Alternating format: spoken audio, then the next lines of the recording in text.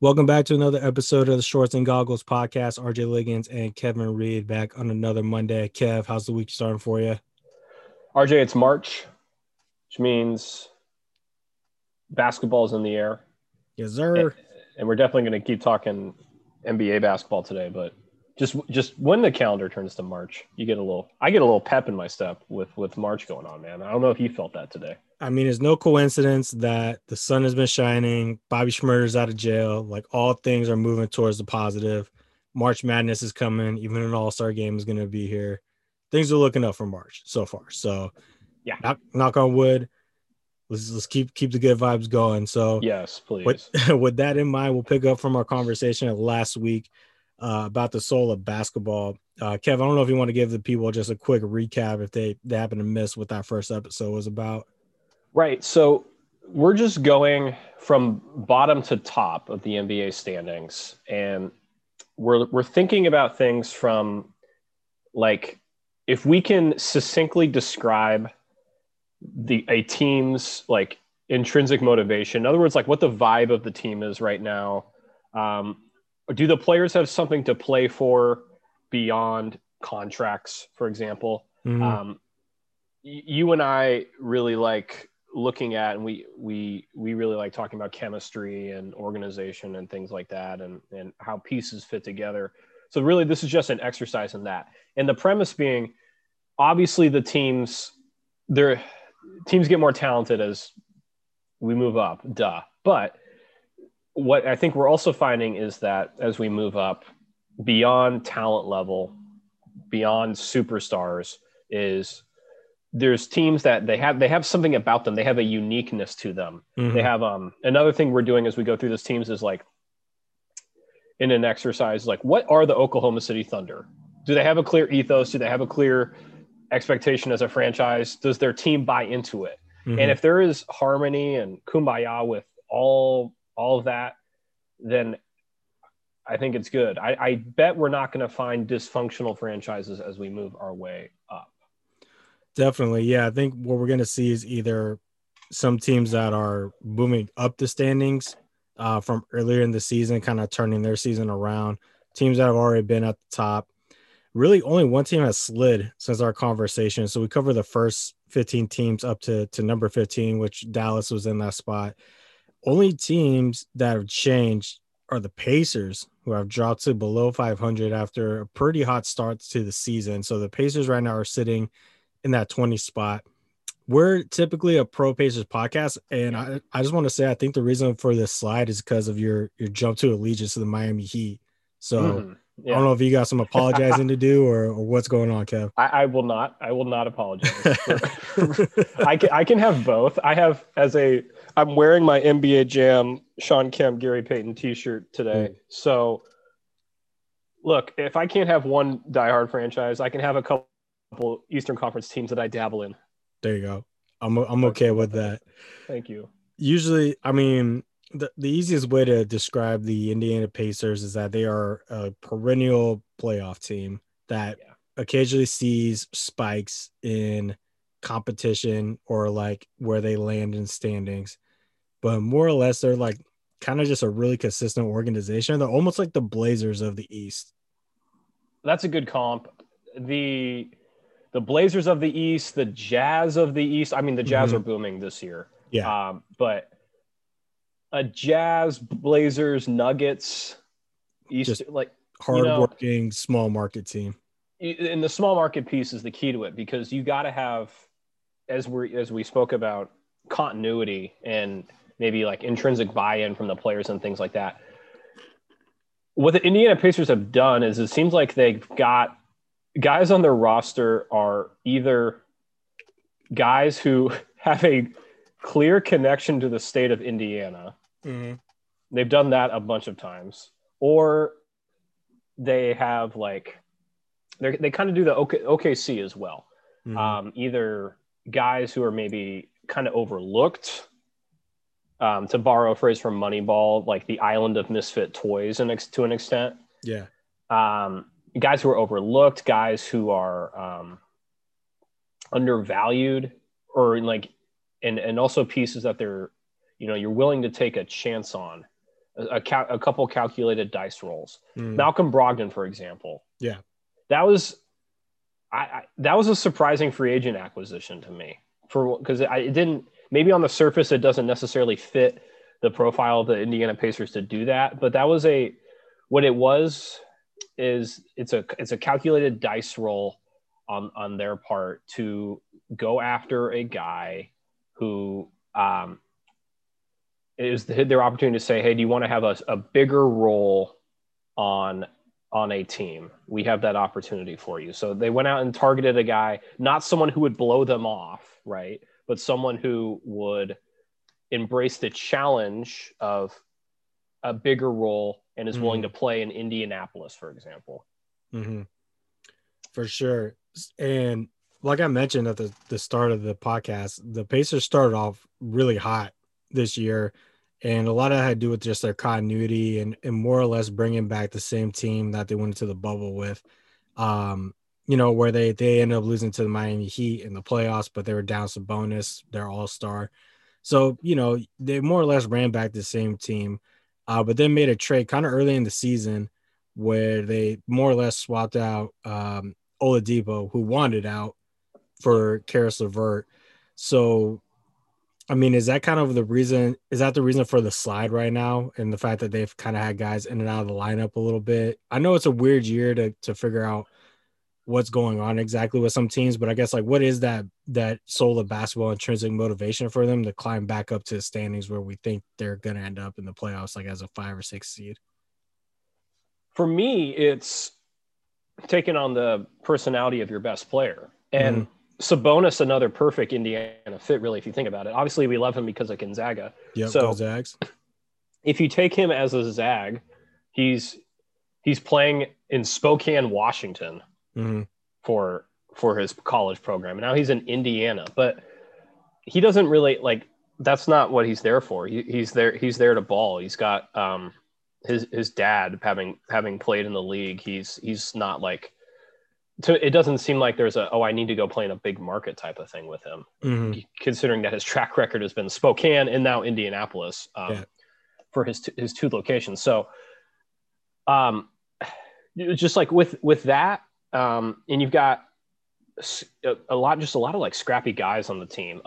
Like Justin Holiday is just kind of a scrappy player. He's out of the UW, and we're usually not a Husky podcast, but he kind of, to me, typifies an Indiana Pacers player, like Jeremy Lamb, again, like out of UConn. They have a bunch of names where it's like, oh yeah, that guy. Yeah, like a bunch of like college all-stars type of deal, like 10 years ago. Like McDermott's the same way, guy that was in player of the year consideration and now is like a rotation guy for them. So it's like good character, fun, like fundamental basketball. Like Indiana is known for being the state that they play the right way. That's always been kind of their ethos ever since Bob Knight, back in the day at Indiana University, or is it University? IU. Okay, gotcha. Yep. So I just want to make sure I got that right. So that is where they're at, and they do play kind of still that old school style through Sabonis, like what you're saying is Sabonis is a around the basket bruising finisher type guy. He's got some finesse, but it's like, he's a guy that would have gone along really well in the 90s and early 2000s. So they're still holding on to that play the right way type of mentality. And I know they're in a bit of a slide right now, but they should be able to turn around just because of like the fact they're consistently in the playoffs year in and year out. It's interesting you say play the right way, because also when I think of the Pacers, like you think of Reggie having an edge to him. Like you think of those 90s Pacers teams, you think of Jalen sticking out his foot so that Kobe can land on it. Like there's the Pacers. They're an interesting juxtaposition, to use that word, of we're boring. We're in Indianapolis. We don't play completely like free form basketball, but yet we also, like, by collecting these guys who are like either undervalued or overlooked, they also have an edge to them. They historically have an edge to them. And that's why we've adopted them years ago. That's why they're a fun team. They're not conventionally fun in that you're not going to be really excited that a Pacers game is on TV, but they're they're kind of a if you know team. Yeah, for sure. Scrappy, and we love them. Go Pacers all day, every day.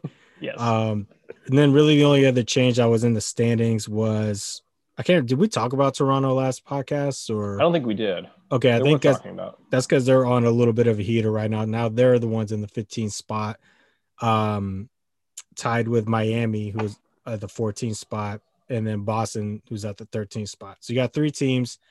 All of them were in the semis last year in the Eastern Conference, right? Toronto played Boston, Miami played the Bucks. So three of the top four teams last year in the East, all kind of in this middle spot. Let's start with the Raptors, though. Sure. We're not surprised that they made it back this far after what was undoubtedly just a horrendous year for them, or a horrendous start to the year. Well, circumstances going against you. They're the Tampa Raptors. Yeah, They are still they're still trying. There's like obviously their title run was a couple years ago, but those things are historically hard to come off of, and they're still, I think, still kind of like figuring that out. Like, is where do they stand with like Pascal Siakam? Where mm, Fred VanVleet's now up a notch. yeah, Is it whose team is it? Is it Van Vliet's team? Is it Siakam's team? Is it Lowry's team? yeah. Is it Norman Powell's team? Whose team is it? Norman, I don't think anybody's worried about Norman Powell taking over the team, but no, I think that is there's kind of some identity stuff that they've had to work out, and I think the reason why they've been on a resurgence is because of Freddie V and the way that he's kind of become the personality of the team in a lot of ways, like because that's always what Toronto did, and that's what Toronto continues to do after the Kawhi saga is kind of be um those underdogs, just the plucky underdogs for the most part. I think even when DeRozan was still there and Lowry was still an all-star caliber player, we never really expected them to actually get anywhere or do anything. And so when they made the conference finals, we were like, oh, maybe this team is a little different, and then LeBron just Thanos them into non-existence. Mm-hmm. The Kawhi team, nobody really expected them to make that deep of a run. And I think the Kawhi team is when that was the first year of Nick Nurse, um, who kind of he just kind of I don't even know how to describe his coaching style. He's definitely willing to try anything. Like one, Aggressive, yeah. he's aggressive. He's not complacent. Um, he kind of reminds me a little bit of like Pop in a lot of ways, where it's just like he's always willing to adapt to the team that he has, and he doesn't get too stuck in a certain way to do things. So I think like last year you saw a lot of Siakam as the focal point of the offense to start the year, and as the year progressed, it became clearer and clearer that teams have scouted him out, and so the focal point of the team changed. And now you're getting more Anunoby involved. Lowry picked his game up to become, that high level all star player again. And that's the way this team is this year is with Fred Van Vliet. That's a name I always struggle with. Um, and more or less putting the ball in his hands to make those decisions. So the Raptors are like, at least the team that we know, they're just like survivors basically. Like they figure out a way to just like kind of hang around, and will usually exceed the expectation placed upon them, even if it's not by a ton. Like they'll still manage to exceed the expectation. And as we saw last fall, and as I there was a podcast where I literally read a quote from Pascal Siakam, and Mm-hmm. just that in itself is the ethos of the Raptors. Is they're gonna consistently show up. You're gonna have to beat them. They're not gonna beat themselves, because in this Nick Nurse iteration of the Toronto Raptors, they're really, really smart. They play really flexible basketball. They're not afraid to change defenses. They're not afraid to run different offenses. They're not afraid to have different focal guys, to your point. So they are not going to beat themselves. You're going to have to beat them. And they still have despite being an NBA champion just a couple years ago, they still have a perpetual overlooked mentality Mm-hmm. just by being the Canada. Canadian team. Yeah. Yeah, totally. Yeah, they're kind of like the little brother team of the NBA. Mm-hmm. So I think that's what continues to drive them, and the fact that they don't really have a choice. They have to rely on each other and play together in order to be successful. Like they don't have the luxury of like a superstar player that can take them night in and night out. Like they have to embrace the soul of basketball in the sense of like they're not going to get anywhere if guys just start going out for themselves, or you only rely on Siakam or only rely on Freddie or only on Kyle. Like it's not going to be. They understand that that's not going to be a winning formula for them. No. Now, as I'm thinking about other teams, I was looking at the Raptors page here, and it's the Atlantic Division right now. Every team is either 500 or above, which is weird. I don't know if I've ever seen that before. Between Philly, Brooklyn, New York, Boston, and Toronto. Yeah. And in the last 20 years, every one of those franchises has had a woof year to it. Yeah. That's just an egregious year. So for all these teams to be at or above 500 is incredible. And then on the Eastern Conference in itself, the Knicks are the 4 seed at this time of recording. Yep. At 18 and 17. The Pacers, who we just talked about as being out of the playoffs as we speak, or whatever, they're the 9 seed. I got to get used to that. Yeah, that's right. Tied with you know what I'm saying. The Pacers are 15 and 17. So have a nice month, and all of a sudden you're a 4 seed in the East. The East is way up for grabs. Yeah. Yeah, especially with those playing games and those higher seeds. So it'll be interesting. So I know last time we breezed over the Miami Heat. I don't know if you had any more solo basketball takes for them. I mean, it is kind of interesting that they're like like quote unquote antagonists in the solo basketball book, for how they went about getting LeBron and D Wade and Bosh and kind of their motivation there. But that's not the typical ethos or like what we know the Heat for. No, I guess maybe it's our age. When I think of Miami Heat, I think of Alonzo Mourning, and I think of like just fighting flipping. Jeff Van Gundy. Yeah. Think of him just flipping over. Who was it, like Charlie Ward or someone like that? Like, Charlie Ward. Just completely just like flipping him upside down. Yep. Yeah. No, that's what I think about too when I think of the Heat. It's just like that bruiser, kind of like the Pacers, like just that bruiser mentality. But I like your usage of the word antagonist there.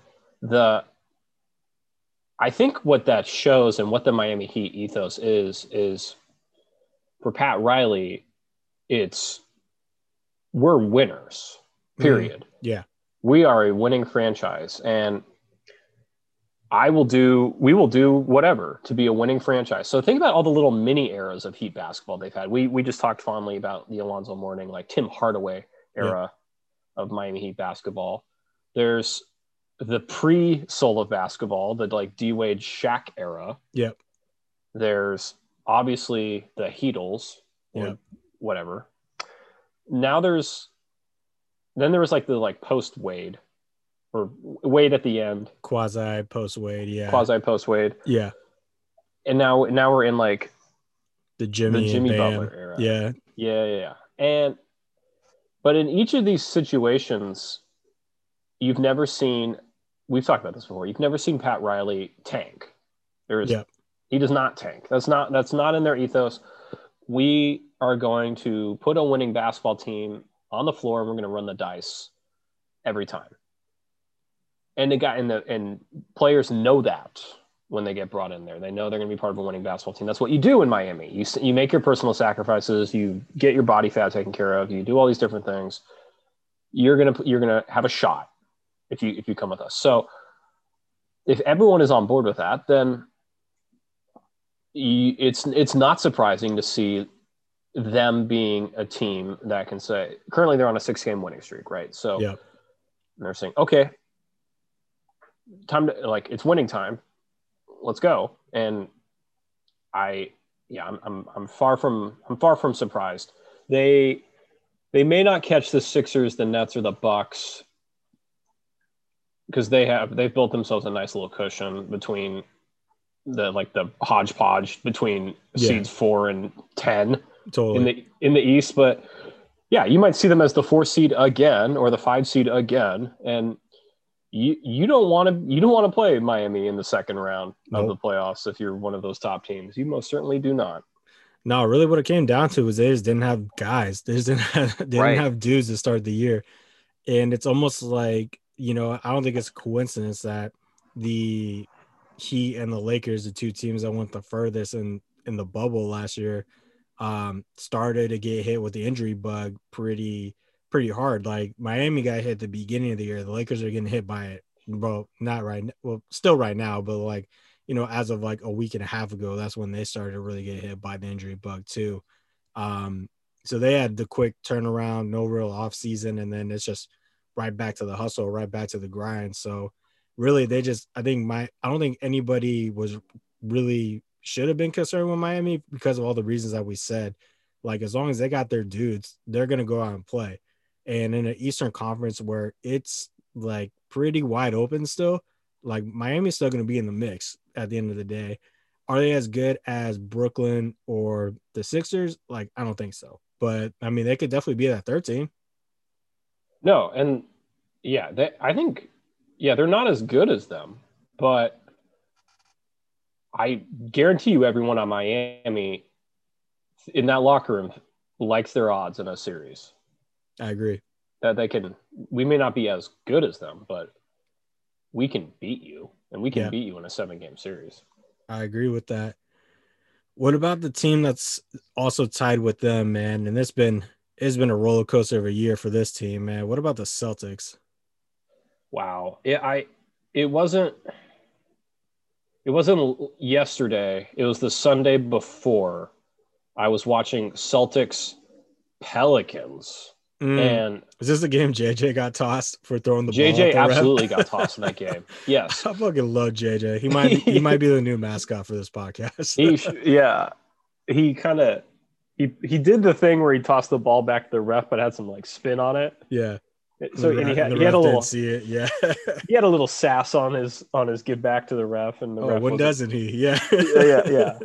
It was like, okay, why are you throwing this man out for no reason? Yeah, that's what. Anyways, but to get Anyways, to what actually happened in the game. they blew a sizable lead to New Orleans of all Hmm. teams in the pretty deep in the fourth quarter, and Which of this recording, New Orleans is 21st overall in the NBA.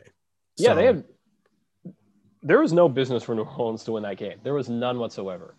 But what I saw with my eyes, as far as we're talking at this moment, we're talking about team chemistry. We're talking about like pieces fitting together, things like that. I did not see that with the Boston Celtics, mhm. and I had always just because they had it in years past. It probably peaked 2 years ago, not Yeah, last year, but yeah. that's something that they've had in the past. What I saw on that end was a lot of alternate ISO ball.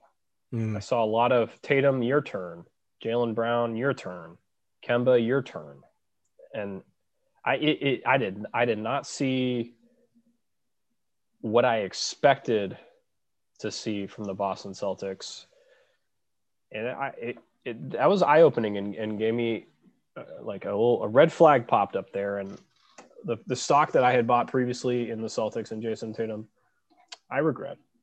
About to short that, but Let me short it. Yeah. probably short it. Correct me if I'm wrong. Smart was out for that game, and he's been out for a little bit too, right? Yeah, I didn't see Marcus Smart. I don't Yeah, recall seeing him that game. I think that's a big part of it. I think he brings so much of a personality to that team. Like he's kind of the soul in the furnace for that team. Um, you take your good and you take your bad with him, but it's like when Marcus Smart's on the floor, though, you know that you guys are competing at least. Um, it's just really interesting to think about where this team was like that last IT year, where it was like IT and Avery Bradley, and I think baby Jaylen Brown. I don't think Tatum was there quite yet. He might have been, but it's crazy to think about that team going to like the Eastern Conference Finals and everything just looking up for that team. You get Gordon Hayward in free agency, you trade for Kyrie, you trade Isaiah Thomas for Kyrie, and I mean, everyone thought that team was going to win like fucking like 65 games. Like people thought Right. that was going to be a juggernaut. Yes. And here we are. Like they don't really have anything to show for it. No. It is like, I think it's worth pointing out, like, the Celtics were really just a block shot at the rim by Bam on just an incredible play by Bam. But they It were, was. one play away. Yeah, they kind of blew the lead in that game, whatever. But like, it's still one play away from having kind of a different fortune. But like ever since that play, like things just have not been right for the Celtics. Like they just seem like, to your point, just like a totally disjointed team, or just not the team we've been seeing for a few years. And you wonder, is that Danny Ainge just kind of like over analyzing his chess pieces and like always trying to be 5 steps ahead when really he just needs to look at what he's got on the board right now? Is it that Stevens just isn't like, this isn't just a team that Stevens can really work with, or like he really knows what to do with them? Like I'm trying to figure out like I don't want to call it the issue, because it's like it's a down year in terms of what they've done previously, but it's like it's definitely still not the year that I wasn't that high on the Celtics coming into the year, but this isn't the type of year I was expecting them to have. You definitely didn't expect them to be 534 games No. into the season. You expected them to be like a 3-4 seed. Mm-hmm. Um, I and I'm as I look at on the ESPN page for the Boston Celtics, like the video you can press play on at the top is titled "Is it too soon to give up on the Boston Celtics?" And that's ultimately the question we're asking here: Yeah. is it too soon? To your Do thing, they have enough soul, or are do we they have quitting on enough them? soul? Is valid, man. And I'm wondering if they're just another one of these cases where historically it seems like if a team doesn't take advantage of the window they are given, Yeah. there's some bad karma, some like the the universe has a way of like presenting itself to where in basketball karma, to where like if you don't take your in sports karma, even like if you don't capitalize on the window that's given to you, the window closes here, and you can't you can't have you can't have that like sustained level there. So I'm wondering if like it's time to break up the Celtics. It might be. Is it time for maybe, if you're not necessarily like the players. I'm not saying tank Boston. I'm saying Yeah. like, does Brad, maybe Brad needs a refresher. Maybe Brad goes back to college, or maybe Brad goes to a different NBA organization. We'll talk about it with Doc here in a second. Like, Mm-hmm. change of scenery, change it, just a change for organizations. Might be one of those things. Mm. Might be the universe talking to them. It could be. Like definitely could be it. As for this year, and the question of like, do they have enough soul to salvage the season? Like, I think so. I mean, they're the Boston Celtics. As much as Right. I hate them, like they're still the Boston Celtics at the end of the day. Um, something I was thinking about is like, I mean, they've been to the conference finals, what, 3 out of the last 5 years or something like that. It's like it's been a pretty good run. I think the only one they weren't in was the Toronto one. I think they played the Bucks in the conference finals, and then one of the Cavs years they didn't play the Cavs in the conference finals. But I feel like they've been there 3 times now the past 5 years, which is like, it's almost like that Detroit Pistons, that bad boys team, but they just kept knocking at the door. Um, but I think another part of the window, part of it is, something's got to give on the other side. It's not just like how you capitalize on it, but you kind of got to get lucky with your timing too.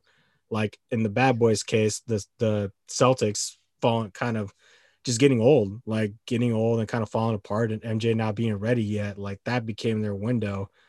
LeBron leaving the East, that became the Eastern Conference's window. But Kawhi and the Raptors were able to capitalize on that, and then last year it ended up being the Heat being able to capitalize on that. So, and then the East got better this year. We got Philly, Brooklyn. Um, who's that third team? I'm totally spacing. Philly, Brooklyn, and I guess the Bucks. I don't know. Yeah, Like, Milwaukee's third. so it They really is are. like, I know they're third, but like, but like, really, it's really like two teams that are, and I guess the Bucks you still got to go through, and then you got the Heat resurging, so it's like you're looking at five teams, maybe six if the Raptors get their shit together. Then now you got to go through versus like last year and the year before, there's only maybe one or two teams you had to worry about. So I think some of it is like they kind of fumbled the bag with some of they got a little too cute with some of the like draft picks that they had, and they got excited about all the picks that were coming versus like what they had in front of them. And then also too is just like when they did have that window of opportunity with LeBron leaving, other teams just jumped at that chance, and that window wasn't as open as maybe we thought it was for them. Yeah, and it's once again totally fair to point out what an interesting role reversal there, where you're kind of like being the good voice to the Boston Celtics here. I didn't say that. I was answering the question: do they have enough soul to make the playoffs? And yes, they do. But that's crazy. It is totally worth noting that Boston can have a really win like 8 of their next 10, and all of a sudden they're fourth. Yeah, they're the 4th seed. Like the East is bananas. Yeah, exactly. That's why I'm like, let's not bury them yet. But it's like, I mean, this is more or less kind of the season I was expecting from them, not to this extent, but I think they could still end up to where I thought they were going to get to. Yeah, literally any team in the East can. Literally any team in the East can. You know what team for sure could? The 18-17 New York Knicks. What a time we're living in right now. What a time to be alive. Number 12 in the NBA right now. They are taking somebody to the All-Star game, which is crazy, and Julius Randle. They won 3 straight now. Talk about a team that has identity, and this is a team that's been absent of identity for 40 fucking years, basically. Yes. Tibbs is really good at that. Now, there's other things you have to wear with that. Yeah. But, like being run into the ground. But it's occupational hazardous. Occupational hazard. That's what you sign up for with Tibbs. Yes. But I think if you're telling Julius Randle, Julius, you'll be an all-star this year, you're going to pay for it in like 6 years. Mm-hmm. Your body's not going to be feeling very good, but you're an all-star. You take the Knicks to the playoffs. And once again, the Knicks could really nick this up and miss the playoffs. That's a very good point. That could absolutely happen. It's very, very, very much in the realm of possibility. But as things stand right now, RJ, you are so right. This team has an identity. It is the classic Tibbs identity. They've embraced it. They've got a surprisingly interesting roster, given that Tibbs is obsessed with reconnecting with the 2011 Chicago Bulls, and we have Derrick Rose back on the team, and Taj Gibson, by the way. Yep. So like he just can't get over the 2011 Bulls. You can't quit them, man. They're his first love. It's those guys, and then it's Kentucky East or the New York Wildcats, as we've been joking on this podcast. Yes, there's something to that, though. I think the fact that he's got a lot of the Kentucky guys that bust or like drafted lower, like Quickly, for example, got drafted in the 20s. I don't know how the fuck that happened, but like you got guys like Randall, Nerlens, Quickly. There's another one. Who else is on there? That's a Wildcat. There's like 5 of them, right? I'm just gonna let you say them. Oh, dude, shit, I'm blanking. You're free. Like when you hear this one, you're like, oh yeah. It's not like Deron Lamb or something like that. Just no, it's not Deron Lamb. But how dare you insult Deron Lamb? Is Terrence Jones back in the league? No, although that's much closer. It's Kevin Knox. Oh yeah, Kevin. Okay, so Kevin Knox is another example of a Kentucky guy that hasn't quote unquote panned down in the NBA. But basically what my point is a bunch of guys that have been highly touted their whole lives, were, the biggest thing coming in college basketball when they showed up on campus. And then for whatever reason, they doesn't work out for them. They don't win a title. They don't play the season that they're expected to, but they still get drafted. and now they all ended up on this team. And so I think that's like the identity of this team is like this Calipari Tibbs like fusion baby thing. I don't really know What how a to weird combo. the weirdest combo. But like when you think about it though, what did Tibbs and Cal have in common that like a lot of coaches don't really do anymore? I don't know where you're going with this, but I Dude, love they it. fucking ride their guys and Mm, they will motherfuck somebody out of the gym. They do not care. that's true. And so I think that's why those guys are thriving. Is they're used to Cal fucking yelling at them for 2 hours a day. And so they show up with Tibbs and they're like, you know, this isn't too bad. Like I heard Julius Randle on a podcast. I was just like, no, Tibbs is pretty cool. Like, yeah, he yells sometimes, but I mean, like, it's really not that bad. And it's like, it's probably because they're used to that. Like they're used to having a guy just fucking scream at them for 2 hours. And then, That's amazing. yeah, so dude, Kentucky East, man, they got the soul of basketball in the sense of like they're having fun. They feel like they're overlooked and they feel like they have something more to be living up to, and they're doing it as a team. And so I mean, like you're right. This has all the possibility in the world to completely fall apart, and I like. There's a part of me that kind of expects it to, I but know. Me too. I'm there's a waiting for part the of me shoe to that like drop. is counting on it. But it's like if they make the playoffs, man, like that's an absolute win for them. They got an all start. They got a playoff spot. New York's back in the basketball minds for a positive reason, and really, you know, they could finally let go of those Riley era teams from the early '90s as far as another team that they could fall in love with. Glad they have another team they can fall in love with. I'm just so happy with everything you said. It's really great. I just want to use this time to have a quick sidebar and mention I I sat and I watched Kentucky Florida this weekend, Mm-hmm. and I'm so mad at myself. I'm so mad. I'm so mad at myself that I did that. there And was there was some hope. There was some promise in their season. they had won three in a row. It was like they beat Florida. There was whispers of them. They were going to schedule Houston this week to like Mm. try and get a non-con like better. They're going to like try and make a push. And I was like, it's just so disgusting. And Calipari, to your point, was yelling so much, and it was it was so, and they were so awful at shooting.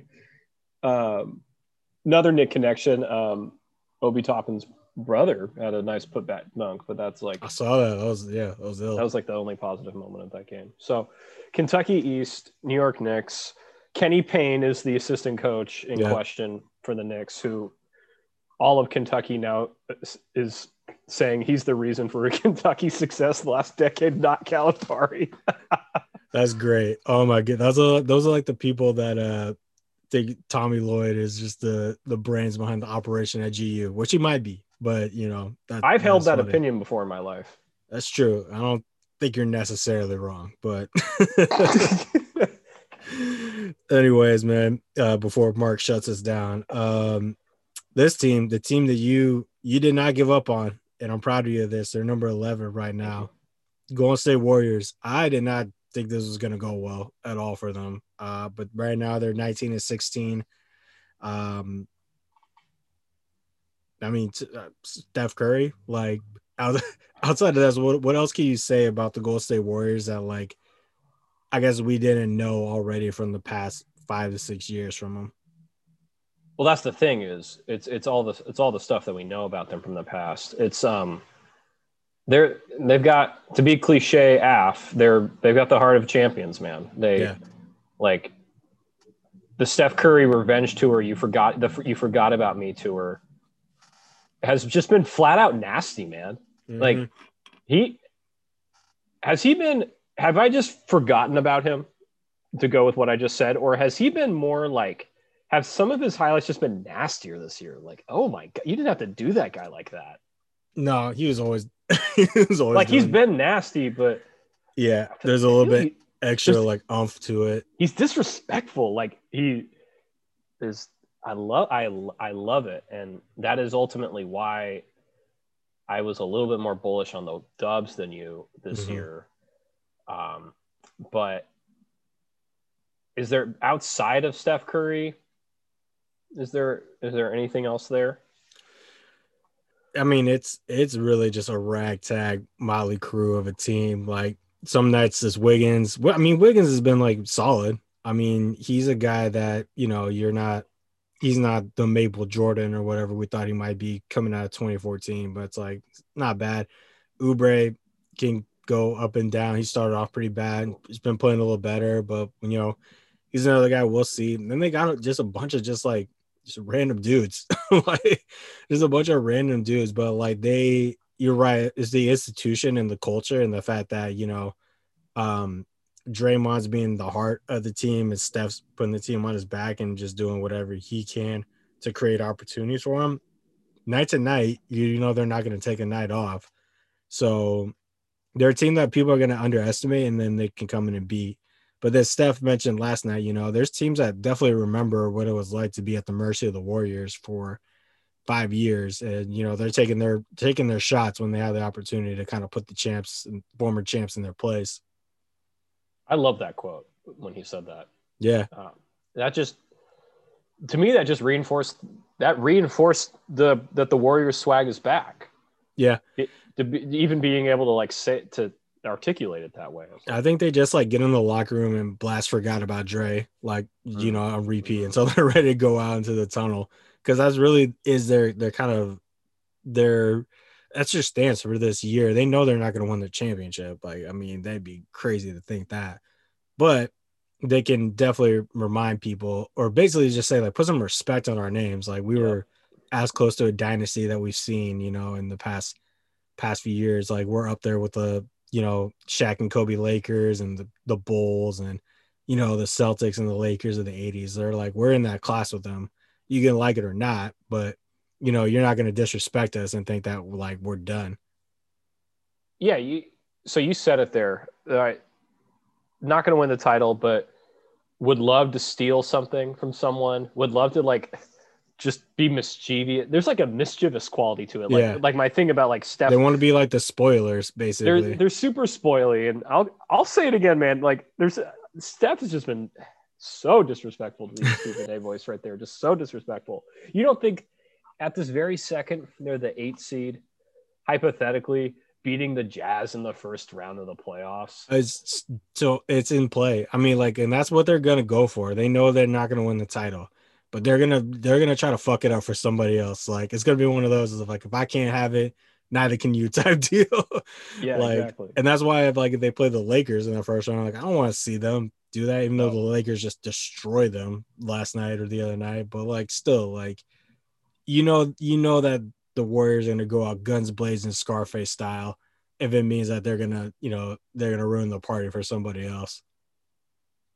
That's just it's talk about intrinsic motivation. That's what I'm saying, dude. Why? It's different than they were on the come up before they started winning titles, but it's reminiscent of it. I like that 2013, 2014 kind of stretch where they were just starting to spread their wings a little bit. Yeah. No, I agree. I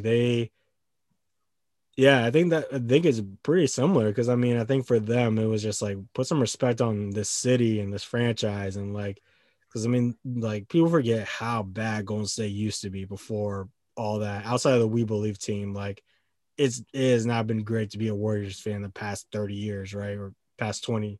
Yeah, I'll say past 20 years. So, that was kind of their motivation going into that. And then you're right. This time around, I was put some respect on us as a champion. We're a championship organization, and you're gonna treat us accordingly. Yes, sir. I like it. Good job holding on to that stock. It's currently covering my losses with the Celtics. What about Denver? Oh, our Denver Nuggets. Not every team can be ours, but I don't know if I can claim the Nuggets, man. You don't want to claim the Nuggets? No, I have a history on this podcast and in the blog not trusting the Nuggets. So I know it bit me in the ass last year with the playoffs, but I was pretty confident. I was like, the Nuggets going to find a way to blow this, and then of course they didn't. But are they going to blow it this year? What are they about? We're talking about the soul of basketball and motivation and things like that. MVP, they show MVP Joker. Sure, but I don't know. Is that something that the whole team's? Is that something the whole team is getting Is behind though? is it?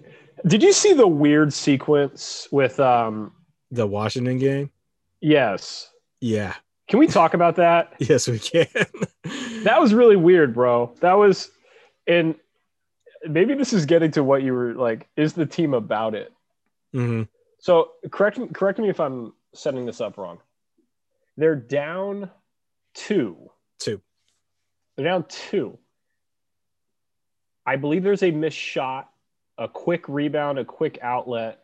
hmm They're pushing And they in got transition. fat numbers. It's like a 3-on-1. It's like a 3 or 4 on 1. It's fat numbers, dude. Yeah, Washington completely fucked that transition defense up. And Murray has the ball. hmm The one defender goes to pick up the ball incredibly early. hmm The three, I think it's two or three, right?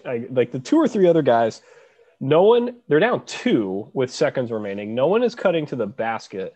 Instead, they all fan out to 3-point spot up positions. Right. Murray looks like he's expecting someone to cut to the basket.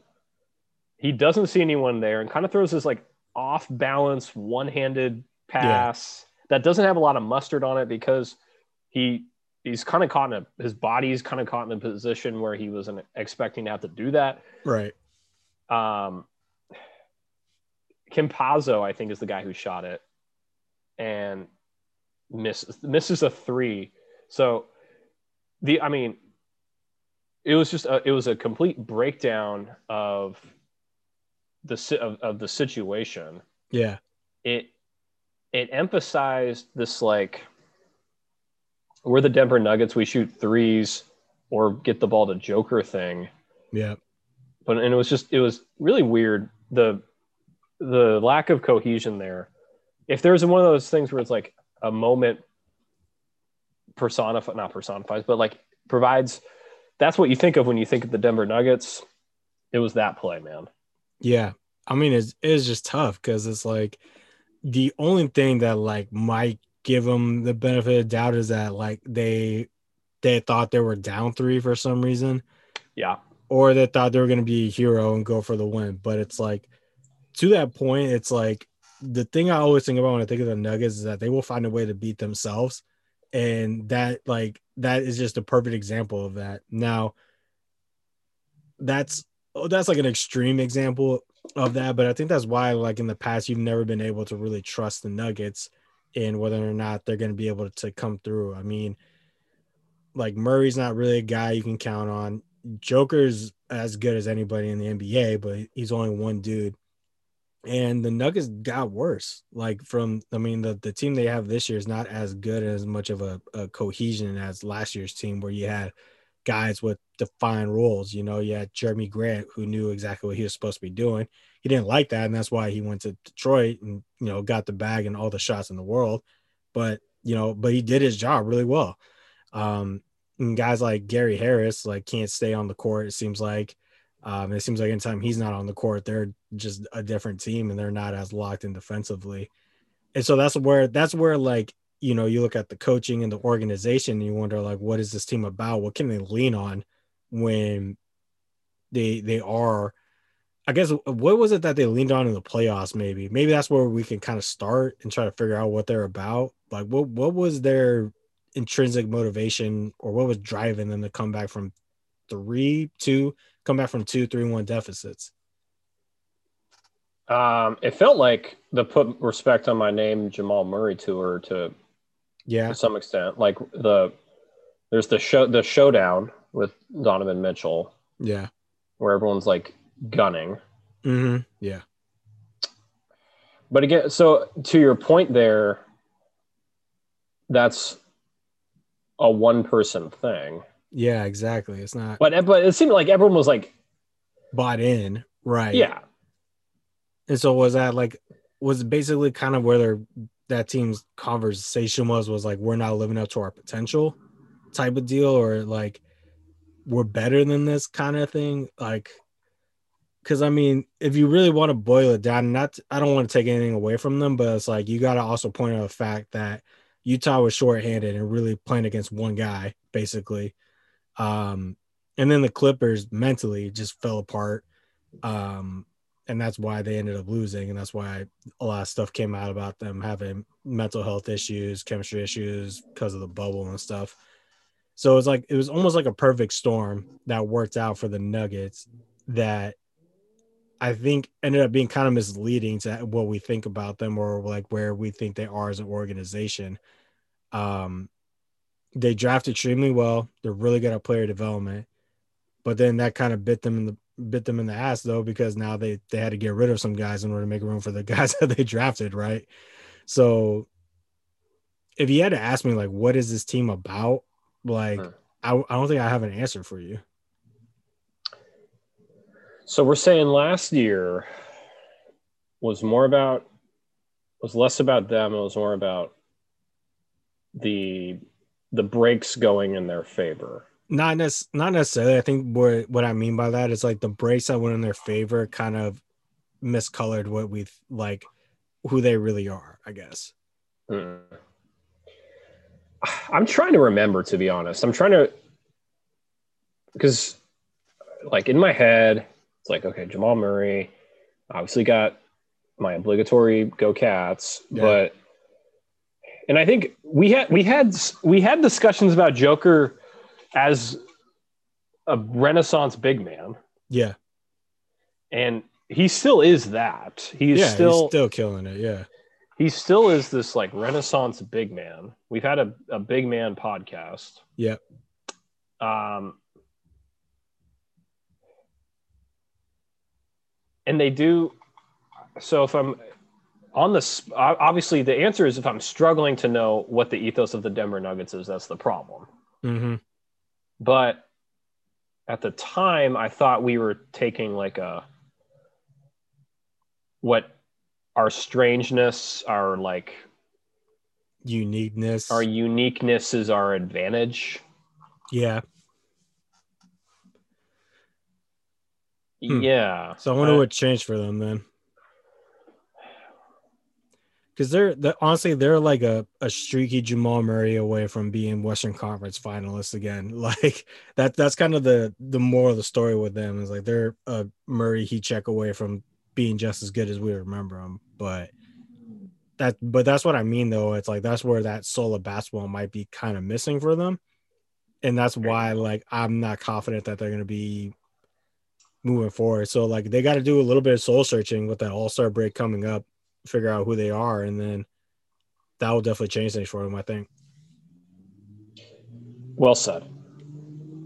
I have nothing further Yeah. on the Nuggets. Cool. Nothing more on the Nuggets. We'll go back to ignoring them for another 4 months. Yes. Nice spots, Portland. Portland's sliding a little bit, but right before that, probably when we were recording last week, was they were on a heater, and despite missing, probably two of your top three players, still holding on to a top into 3, 4, 5, 6 top six seed in the West. They were top four last week, but 4 games over 500, man. And this is a team I think that when you were talking about the solo basketball topic, like this is a team that kind of jumped out in your mind. Oh, absolutely. And because I feel like it's been consistent. Like the Portland Trailblazers have been the Portland Trailblazers. This iteration of them, the Dame Lillard Portland Trailblazers, they've had the same identity for the last decade. They are just, what did I say? They're out in the Pacific Northwest. There's not much around them as like they're the only, okay, there's the Timbers, but like they're the only game in town in Portland. They're the city, they're the beloved by the city, they're an institution. They feed off of both the is because here's what I was gonna say. Like they feed off the disrespect that Dame gets. However, he doesn't get disrespect anymore, but it still seems like it's a card it's still something they still play, right? Like him not being a starter for the All-Star game. Yeah. When the conversation used to be that he's not getting invited to the All-Star game. Yeah. Yeah. So it's evolved. the The goalposts have been moved a little bit, Hmm. but they're still this. Their identity is they're dangerous. They're volatile. They're, Hmm. if anything, the whole point about them having lost 4 games since we last recorded, while having won, I think, 9 of the last 10 before that, Right. it kind of, that is Portland. That's how I think of the Dame Lillard Portland That Trailblazers, is to the be Portland honest. experience, and That is the experience, bro. they're always gonna have guys hurt somehow. Like they've been the most unlucky when it comes to injuries since forever, basically since Bill Walton. Basically, they've been Right. unlucky with injuries, so they're always gonna have people out, but they're always gonna find a way to compete. Um, I think a lot of it is taking on the personality of Dame, and that is kind of their identity. That is their soul of basketball in a sense. Yep. Um, they're dangerous. You're right. I mean, like if they can get all their guys back and all their guys healthy, they're fully capable of making a run. Um, just because of who they are. I think a big part of that too is seeing what I think they still let that Pelicans sweep kind of live in their head a little bit from a few years ago when they were the 3 seed and Anthony Davis and Rondo just absolutely destroy them. Drew Holiday just took Dame completely out of the game. Like the Blazers are that team where like they don't forget shit. Like they remember like stuff like that, and I think that motivates them to not let that happen again. And I think that was where like last year in the bubble, the whole Pat Bev Clippers thing, like they pretty much all rallied behind that. And even though like in retrospect, it's like not a big deal at all what Pat Bev No. said or did, like not even a little bit, but they rallied behind that. They took it personal to borrow from MJ and made a crazy run to make the playoffs. And of course, once they got to the playoffs, they're gassed and hurt and they had no shot of being there. But they still, out of almost spite, took game 1 just to be like, fuck you guys, we're not getting swept. And then after they won that first game, they're like, all right, well, we're just gonna we'll go away peacefully now. Um, but that's the Blazers for you, man. They're always gonna show up and they're always gonna compete just because that's who their best player is. That, and so it's like, once again, the team taking on their best player. The idea of, gosh, they could either be the team you exactly want to play in the playoffs or the team you definitely Yeah, 100% do not, because exactly. they're either going to get they're either going to like do some serious damage and take names as they leave you in their wake, or they're going to have what happened to you, with Anthony Davis and that Rondo year. Yeah, God, exactly. the injury thing is funny too. How you bring that up there? It That just is, always happens to them. it's that's a quintessential Portland thing, Mm-hmm. man. Quintessential. Mm. What about the team that just won't go away, man? San Antonio bouncing back after a disappointing year, missing the playoffs for the first time in 21 years, 22 years. I can't remember exactly what it is. They missed the playoffs for the first time in a really long fucking time. Yes. And now they're the 5th seed right now in the West, 17-12 record. What can't you say about the Spurs and the soul of basketball and just what they're about as an institution? What? Wow. They are the. I guess if there was any team that would fight MJ about the statement organizations win championships, To it be would those be guys, yeah. it'd be these guys. It'd be the San Antonio Spurs, because unlike even the last couple years prior, where you had, I guess there's some remnants of like the old Spurs. I just saw Patty Mills' name pop up and I just got like a little shiver, like, oh. But uh yeah, I guess Patty's the standard bearer of the Spurs way, I guess, because it seemed like the Lamarcus San Antonio experiment hasn't been, I think, Hasn't really worked what he out. wanted it to be. He's had a couple really good years. I think he's just past his prime now and kind of ready for the next phase of his career, probably. Yeah, he's just kind of like an injured guy hanging out there. But I mean, speaking of him, it's kind of telling that after that first year where he was looking to get traded and basically Pop apologized to him for mm, how we used him, and it's like we haven't heard a peep from LaMarcus since then. If anything, now he's been like kind of the model Spur in that sense. Yeah, he's been a good soldier ever since then. Yeah. So I mean, I think that's just kind of telling of just like Pop and just the culture he's built there. Even taking a guy like DeMar DeRozan, Well said. who Yes. yeah wasn't seen necessarily as like a Spurs guy, um, and now it's like he's a guy that has real trade value right now. Now, is anybody going to spring to get him right now? I'm not sure, but it's like he's playing well enough that you could make the case that like he could add to a championship contender. And then He's they just playing. Yeah. and then they Go got ahead. just a bunch of young guys that like again like you don't necessarily see them as like quote unquote Spurs based on like how they played in college. Like Lonnie Walker is not a guy that you would have thought would have been a good San Antonio Spur. Like you expect him to have kind of specific personalities of the people that they get, but or as they play a certain way. Let me say that, not necessarily personalities. I think the personalities is what matters, and they go out there like certain kind of people that they can mold to what they do in San Antonio. So I think it's worth pointing out that last year was supposed to be Pop's last year. He decides to come back. And I think there is a part of him that feels like there's some unfinished business, before he respectfully walks away from the game. So I think in a lot of ways that's what the team rallies around. It's just understanding that last year it was a fluke, quote unquote, in their eyes, even though at the end of the day they just were as talented as other teams. But more or less they're running back the same squad and they're saying like, no, that it was a fluke. We're as good as the rest of the teams in the Western Conference.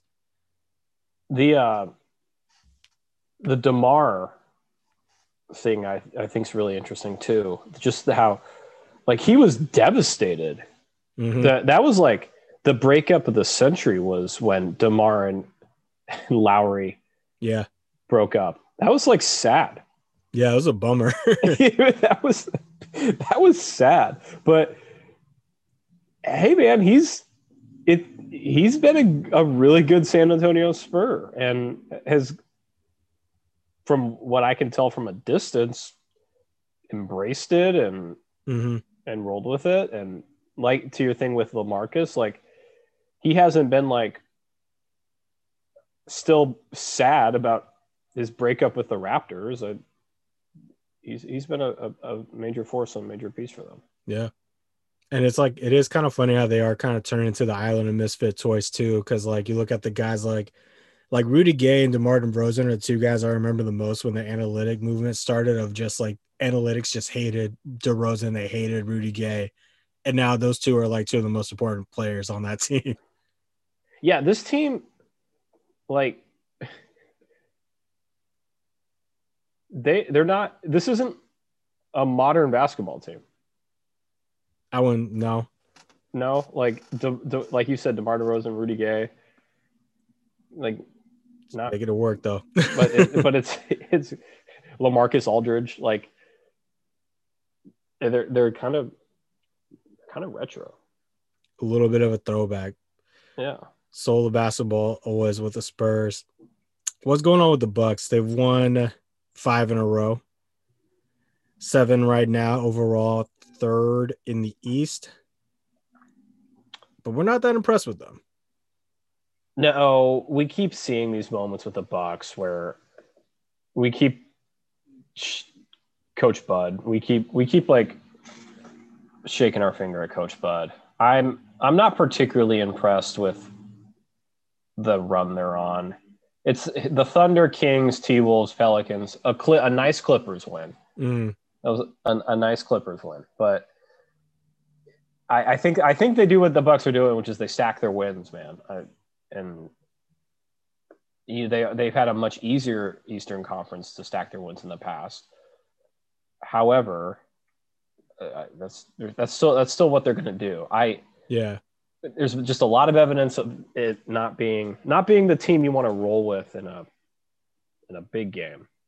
And I mean, this year's especially compared to other years, like what's driving these guys? Like what's their motivation? I mean, the past couple of years should have been simple. LeBron's out the way. That's the motivation. Now's our time to make a run. Um, what is it this year though? Like what is driving these guys and where are they in their search for the soul of basketball? It should be like an internal, I don't know if shame's the right word, That's I don't know, that's not the right word, but Yeah, like there's like an internal like like redemption type of deal. redemption, like fight or flight response from the Bucks. Yeah, Like you're either gonna come out of this like forget all that, like we're stronger than ever, or or it's like not a thing that's gonna happen. hmm Which is why it was so cool that they got Giannis back on the deal that they did, right. because I think the conventional wisdom would have been like the window opening, window closing thing to go back to where we were at before. So the intrinsic motivation for them is redemption, like you said. Yeah, I think what worries me about that being the motivation is the fact that like half the team is new and weren't there. They weren't there last year for that. Um, and so like it doesn't really apply to them the same way. And I think you can get away with that when you're adding like one or two people.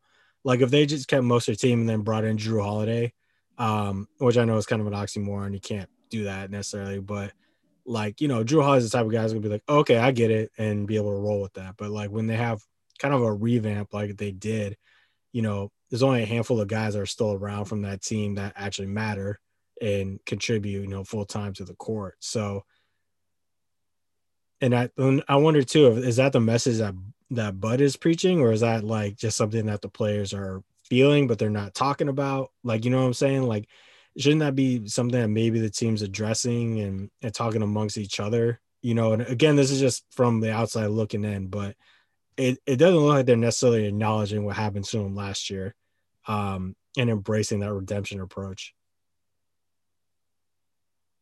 I I definitely am not sure. I what I would personally love to see is not that he isn't like he's the back-to-back MVP, but like Yeah. a next level Giannis. Like I don't Yeah. super Saiyan Super Super Saiyan 3 Giannis. Giannis. I don't think it's realistic to ask that of him anymore though. Mm, That's the problem. Like the Bucks have been able to get by on the fact that he is, this incredible player. And Middleton's been really good this year too. Holiday when he's played has been good. So it's like I don't know, man. This team's just missing something. I think like it is that soul part of it. I think that's why we can't really buy into them. Because if last year does bother them, they don't really show it. And don't play with that edge that you would expect a team that's trying to bounce back from something like that to show. I guess is kind of where I stand on them. I don't disagree with that. I'm So I'm kind of bummed about that. yeah. I mean, and there's still a lot of season left to get up there with the next two teams actually, which is Brooklyn and Philly. So they're more or less tied right now for record. Um, Brooklyn's been kind of the story lately. Kevin Durant hasn't been playing, but Nets have been having pretty nice run with James Harden and Kyrie Irving. More or less, what the Nets are showing me, man, is like it doesn't really matter you know, it doesn't matter who they're playing against. They have enough firepower to compete and cause some problems for people. And that's the scary thought of what they could be once they get KD in the mix with that. The whole Harden Kyrie, who's the point guard thing. Yeah, I know we laughed about that, but it's it's working. it worked. Yeah, it's working. It totally worked, and I think they're just. I don't have too much to say about them because they're just so. This is the great analysis. They're just so good. Like what what is their soul? I guess if let's turn this back to like Yeah. intrinsic motivation. What is each player looking for? What is each interesting thing there? So you have these three superstars. Do their respective interests align? Like obviously they want to win a title, but like for Kevin Durant, it's about legacy. Mm-hmm. For Kevin Durant, it's about the big picture, big picture of it. For Kyrie, I think it's more about kind of like shaking off the haters from the past couple of years. And then for James, it's a combination of both. There's the Mm, short term, like, all the 2020 stuff that's been happening. Like his like short term respect as a team player, I guess, in the yeah. narrative. And then there's the long term, is this guy a winner Yep. conversation.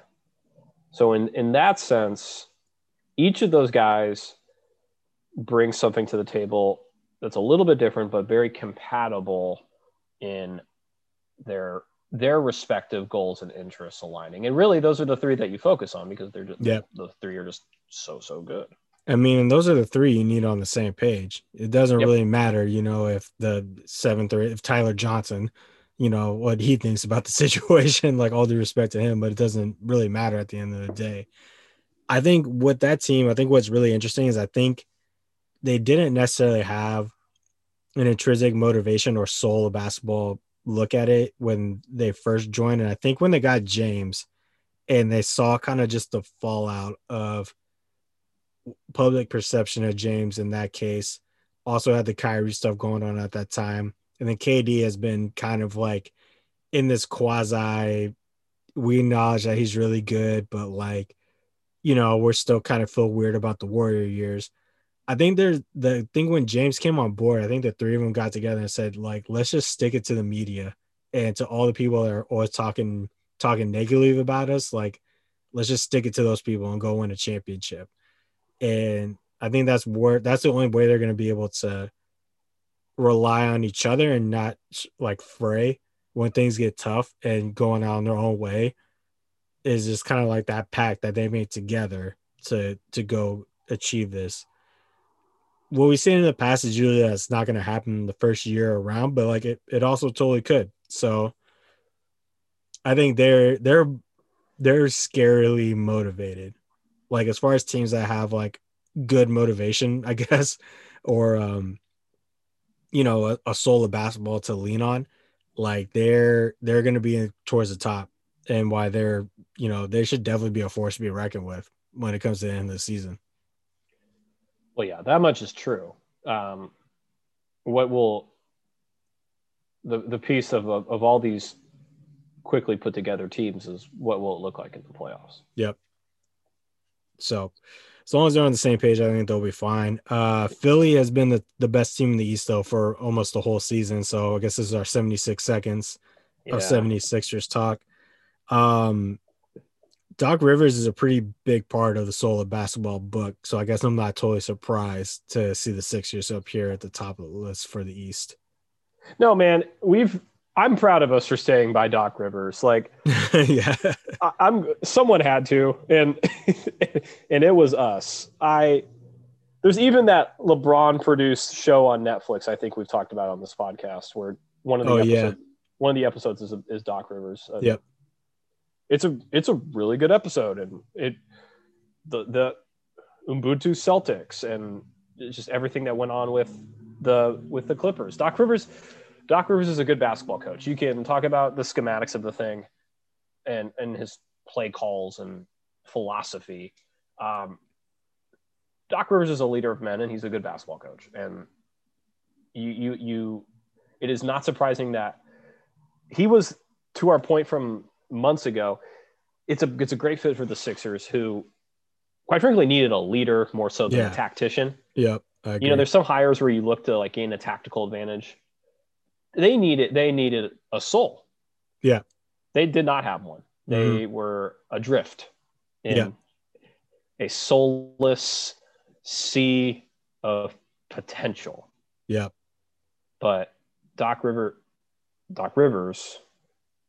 they were in a river of potential. Doc Rivers, the coach, shows up, and it's a perfect fit. I don't really got too much more to add to that. I mean, what he's been able to motivate Embiid to become and what he's been able to motivate Ben to shape into to basically get the most optimal version of Ben Simmons that you can get for a guy that's playing alongside Embiid in order to get the most possible or most optimal version of Embiid. And then the guys that they've gotten around them to play into their roles, getting Toby, Seth Curry, guys like that to just really be the best that they could be, the best versions of themselves in their roles. Like that's more or less what the soul of basketball is about. Um, I know it's because it's the Sixers that everyone's kind of like, well, we'll see. But I mean, like, if there's a team to feel, because like I said, if I'm thinking about it as who's going to be in the finals for the West and it's the Lakers, like the team I definitely don't want to see is the Sixers because of how well they match up with them. And because like I do think Doc still has a lot of feelings towards the Lakers over, the past 10 or so years, 12 years that, he's had to battle the Lakers, whether it's as a Clipper or as a Celtic. Not the team I want to see. That is So, funny. yeah, I mean, I think right now, Brooklyn looks like the scariest team to enter the playoffs if they started today. Yeah. Um, So that's my follow up is as a Lakers fan, hypothetically, you'd rather face the Nets than that's, the Sixers. yeah, and don't get me wrong, that's like trying to pick if I'd rather burn to death or drown. It's like one Mm-hmm, of yeah. those situations. Mm-hmm. But yeah, I think the Sixers present way more problems for the Lakers than the Nets would. Toads. So I hope you're happy, Ty. Maybe we can still be friends after the finals, but we'll see. This team, you nailed it on these guys, man. Phoenix. I wasn't quite as high on them going into the year. You felt pretty good about them though. So congratulations on that one. Thank you. I chose to ride with the momentum from the bubble. They are a lightning in a bottle case here, where you talked about the importance of opportunity, and just sometimes it's the right opportunity in the right moment. It's a timing thing. It's all these Mm-hmm. convergences coming together. Maybe it's because they played in a bunch of shooters gyms and they weren't playing in big arenas. Whatever they were there. Maybe it's because they were young and they were able to benefit off the tight, compact schedule of the bubble. They're not like they weren't necessarily a team full of like grown men with families. Like, you know what I'm saying? It was like Devin Booker and friends Yeah, exactly. playing in Orlando, having a months long AAU tournament more or less, Yep. and they really embraced it. And I like even just it seemed like in the moment they were like, wow, this is fun. Now the question, of course, became, can you carry this over? But for me, it was, and what has been so cool to see is they did the thing that like every sports movie tries to do, and it's like, okay, we got this young crew now. What happens when we throw in the veteran who Mm-hmm. hasn't got his? What will happen here? The Chris Paul edition is the best edition of the off season. Mm. He's the perfect fit for setting up Booker, setting up Ayton, setting up on the court, but then also like giving these guys who are young and fun, but also giving them a frame, a perspective here. Mm. They're the TNT game tomorrow, RJ. Suns Lakers. Yep. I mean, yeah, it's basically like you took this team that was young and fun and put an adult on the team, Yes, and it's but working a out. cool adult. He's a cool guy. I don't think anybody that's ever played with Chris Paul ever described him as that before. But so I think one thing too to point out with this team is there are like a bunch of not afterthought guys, but guys that like people kind of gave up on. Like people gave up on Chris Paul, people gave up on Booker, kind of, or at least the idea of Booker being a winner, and Yes, playing for a winning team. Gave like didn't give up on Aiden, but there's definitely the whole Trey Young and Luca were drafted after him, so he's a number one pick and was right. maybe the third best player in that draft, if even. Um, Guys like Mikal Bridges, who got traded on draft night. So it's like the team that drafted him, the hometown Sixers, didn't want him. Cam Johnson, who surprised everybody by getting picked in the lottery, including his former teammate. Kobe White, a guy that is a 4-year senior that, didn't look like he can do much but shoot, now is like one of the best shooters in the league. My point basically is that all these guys, they do come with like a little bit of like, baggage isn't the right word, but there's some stuff with each of them that Yeah, I think they can use to kind of unite them. So it can bridge the gap between Chris Paul and the rest of those guys, because they kind of all are experiencing similar, emotions for where they are in the league right now. I like And that. yeah, I mean, and Monty Williams, I think Monty Williams is the most liked person in the NBA. And so I'm not like, after seeing what they're doing, man, I'm not sure if they're a finals team yet or a Western Conference finals team yet, but they're going to be a tough out in the playoffs, and definitely I think a really tough team and down the road. So your joke about Chris Paul got me thinking. Mm-hmm. Is there something to be said about Chris Paul's last 2 years being on OKC and now Phoenix, where he's like the clear elder statesman, Yeah. and it's less Chris Paul playing with like peers of his, Yep.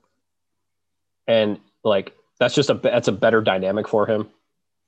Maybe. Yeah, because it's guys that looked up to him, guys that grew up watching him. That could definitely be it. Yeah. It also could be too, like, just Chris, like, Chris is making the most of his opportunity, and he's trying to keep. Like, I mean, he's really good friends with Melo, and saw what happened to him. Basically the league told him they didn't want him anymore, and like Melo almost didn't come back, and Melo kind of had to change his game and kind of keep his ego out the door and change his lifestyle in order to fit in with the Blazers. And now he's a really good fit with that team. I think Chris did a lot of the same things with OKC, which is a very similar situation to what the Suns are now, with way less talent, mind you, but like same sort of idea at least. Um, and so I think being able to adapt and change the way that he has, that's what's kept him in the league and kept him playing at such a high level. Like, the guy's an all-star again somehow. And we thought he was done like 3 years ago. Yeah, it. I'm I'm rooting for the Suns really really hard in the Western Conference. I'm very excited. I'm very excited to see what they do. I'm their soul of basketball is hopefully just beginning.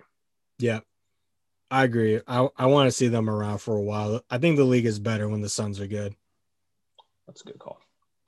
What about the Clip? I guess we can kind of combine the two LA teams. Clips and Lakers are next. Um, Clippers are half game behind LA right now at 24-12. I mean, they've been kind of just flying under the radar, kind of doing their thing this year. But I mean, their motivation should be pretty clear, I feel like. Yeah, it's they're doing what we would like, which they're doing what like we were saying in the Milwaukee conversation. Yeah. And the flying under the radar, that fits I think that fits exactly what they want to do this year perfectly. They made Mm-hmm. a whole lot of noise last year. Yeah. There's a lot of eyes and a lot of noise on the Clippers. This is going exactly according to plan. They're just sort of scooting by. Let LA get the shine. Let LA be the talk. And then let's see if we can match up and beat you in a playoff series. For sure. That's the only thing I hope for them. And I can't believe I'm saying this, but the thing I hope for them is that their motivation is in the right place. Like, I hope it's not that. I hope their goal is to win a title and not just to beat the Lakers. Because I was under the impression that's kind of where they were last year. And that was their motivation, was to just be better than the Lakers. And because of that, they didn't even get the chance to play them in the playoffs because their eyes weren't really on the prize. So I think this year's going to be different, I hope, for their sake, or else it's going to be another pretty embarrassing playoff outing for them. But you're right. The edge that we wish we saw out of Milwaukee, they definitely have. Like, you see it with Paul George, you see it with Kawhi. These guys are they're reminding you why people were so excited about them in the first place. And so your insight there about wanting to beat the Lakers, I hadn't considered that. I think that's really powerful. That's there's some putting the cart before the horse, or Yeah. counting their chickens before they hatched. Like, I think that's exactly what happened to him last year. yeah, They were just focused on the wrong goal. they were more. There wasn't as much of a soul with them. It was a bunch of they were a Mm, bunch of like mercenaries. They were a bunch of like collective individual parts. yep, yep. Dang. So we'll see what happens this year. I mean, the Lakers, their motivation should be pretty clear. It's to repeat as champions. Um, and I think that was pretty clear at the start of the season. They've hit a bit of a skid now. AD could be out for a while. Who knows with that Achilles injury? That's one of those you don't want to roll the dice on it. Um, I do worry that their motivation, though, for parts of the year, and the reason why they're starting to slide is that their motivation was to get LeBron an MVP and not necessarily to be ready for the playoffs. So, based on the comments they've made lately and the fact they've been able to turn around with a couple of wins now, I think their focus is where it needs to be, and that's really they need to be ready for the playoffs, and that's when they're really going to shine. Um, but that was something that I did notice though in recent weeks when they started to lose games was like, is the conversation in the right place? Like, Mm. is that really what they need to be worrying about right now? It's getting LeBron another MVP. So, I mean, that was the thing 2 years ago with the Lakers was it being so LeBron centered. Mm-hmm. And part of that was because they didn't get the additional pieces that they were thinking they were going to get Right. Are you or talking about hoping before Davis or pre Davis. right? Yes. Yes. Okay. Yeah. Having Davis last year by default made it a much more team centered thing. Yep. So I'm wondering if they're like kind of back without Davis, are they reverting back to like where they were before, where it's hard not to be in LeBron's shadow. It's hard not Yeah. to have it be so LeBron focused. Is that concerning to you? No, I mean I think they'll figure it out. Like I think the thing about them is they know what it takes now, and they won one of the most difficult titles that you're gonna have in NBA history just because of the bubble and everything like that.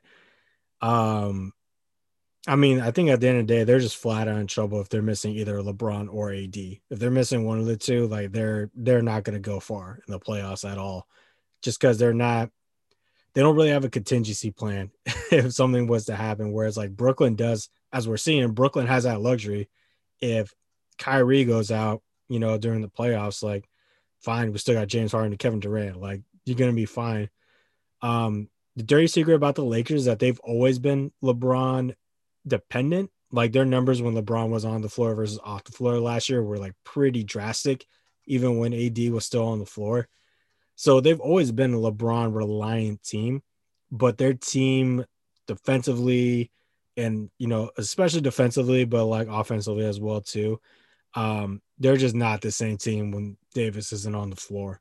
And they just become vulnerable. Like when Davis is on the floor, that becomes psychological for the other teams of like, okay, we got to beat AD and LeBron.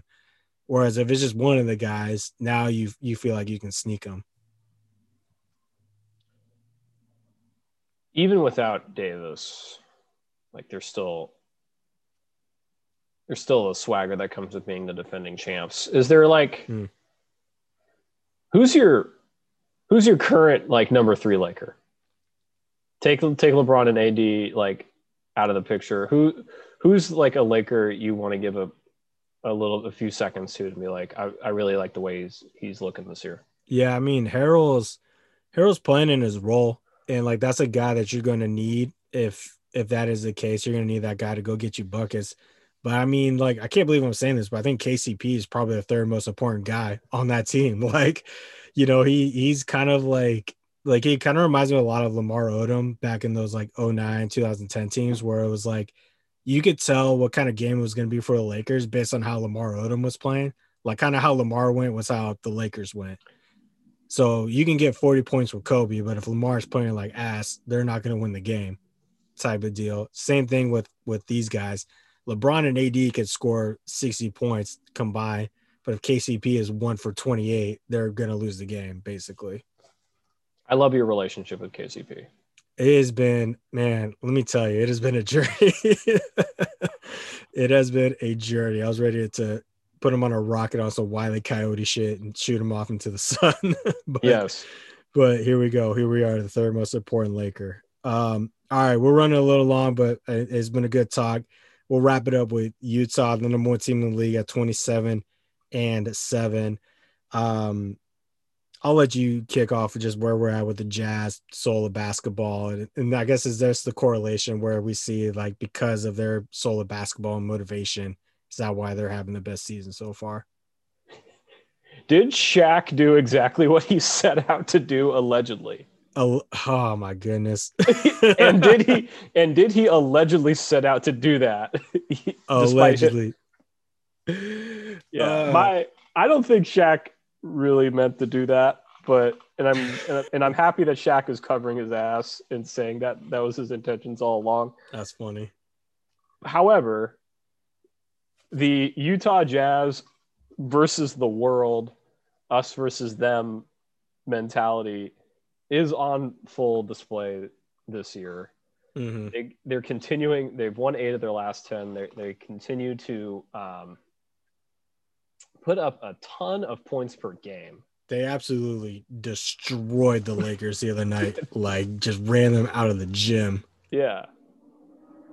So they're, and that was the critique was like, can you actually take care of business against good teams? Can you lock good teams up? Can you get pointedly with Donovan Mitchell as the personification of this? Like, are you just going to be like cute, or are you going to be like something of substance? Mm-hmm.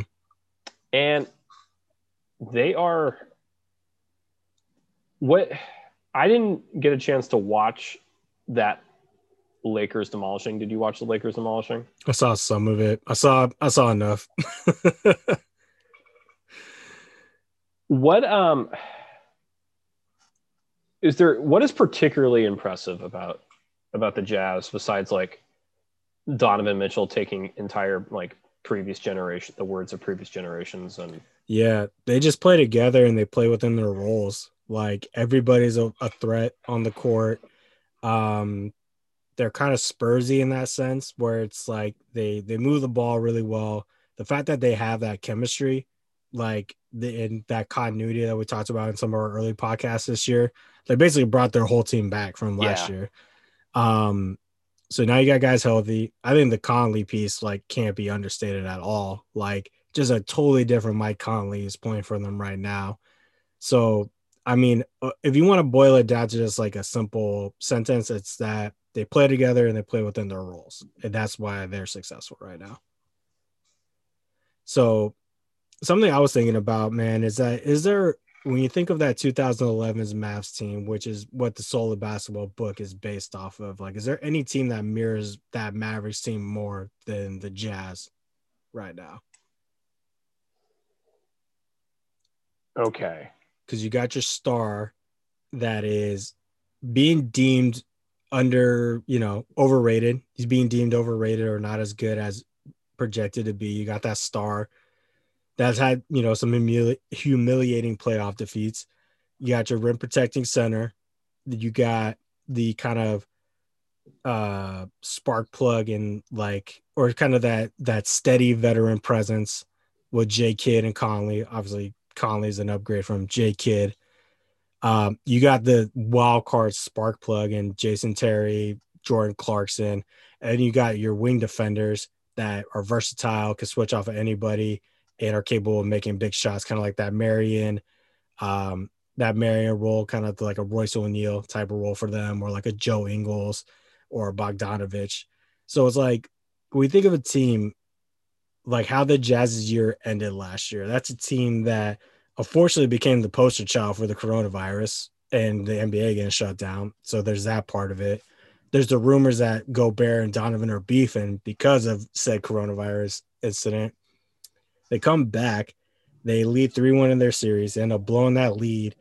And despite that, they are a 3-point Mike Conley 3-pointer away from advancing.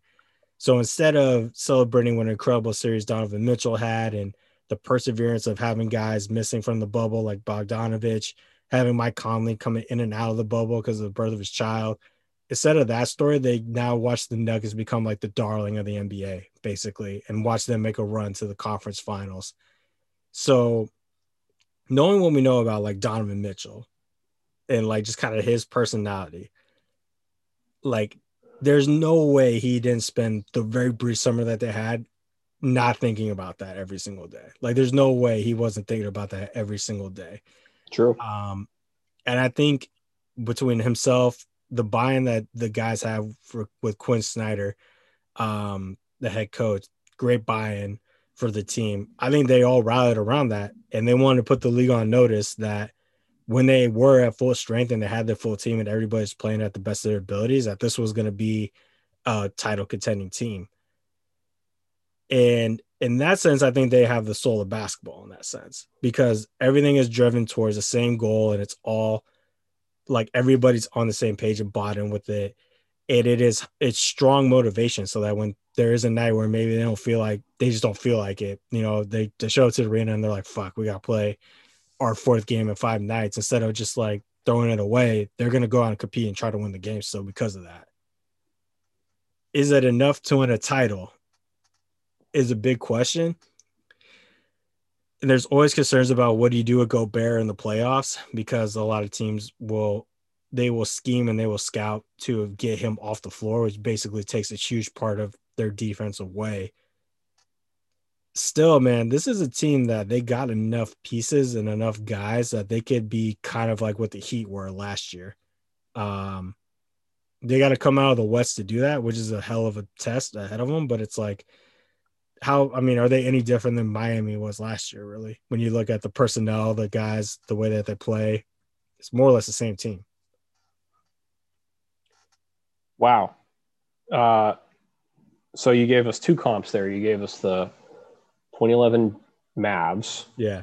And you gave us the last year's Miami Heat. I'm trying to decide which one I think is a clear through line.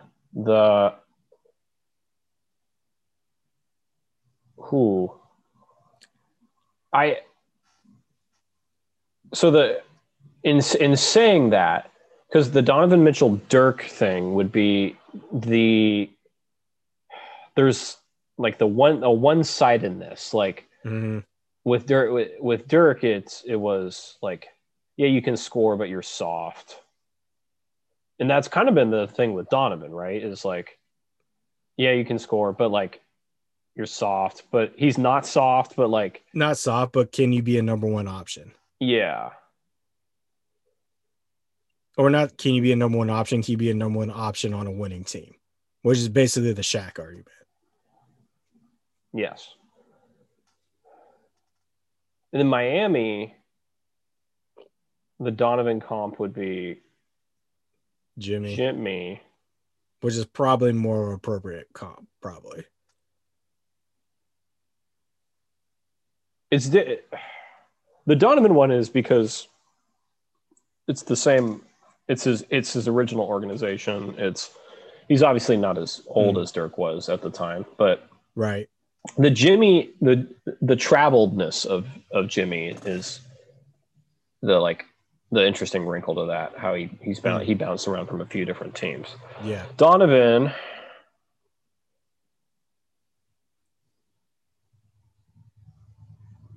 Mitchell as a number one option and as someone who can carry a basketball team. It's funny that is an argument. And maybe this is why it's a good Dirk comp. It's like, this shouldn't be an argument. Yeah. Who's the accusations of such are not in good faith. Like, again, that's the Shaq thing kind of like rubbing me the wrong way. And I suppose maybe, and that was kind of true with the Dirk stuff at the time. So that in that sense, it's a player, the disrespect a player feels. The Rudy Gobert Tyson Chandler piece is fun. Yeah. That's the rim runner, rim protector, the veteran point guard piece.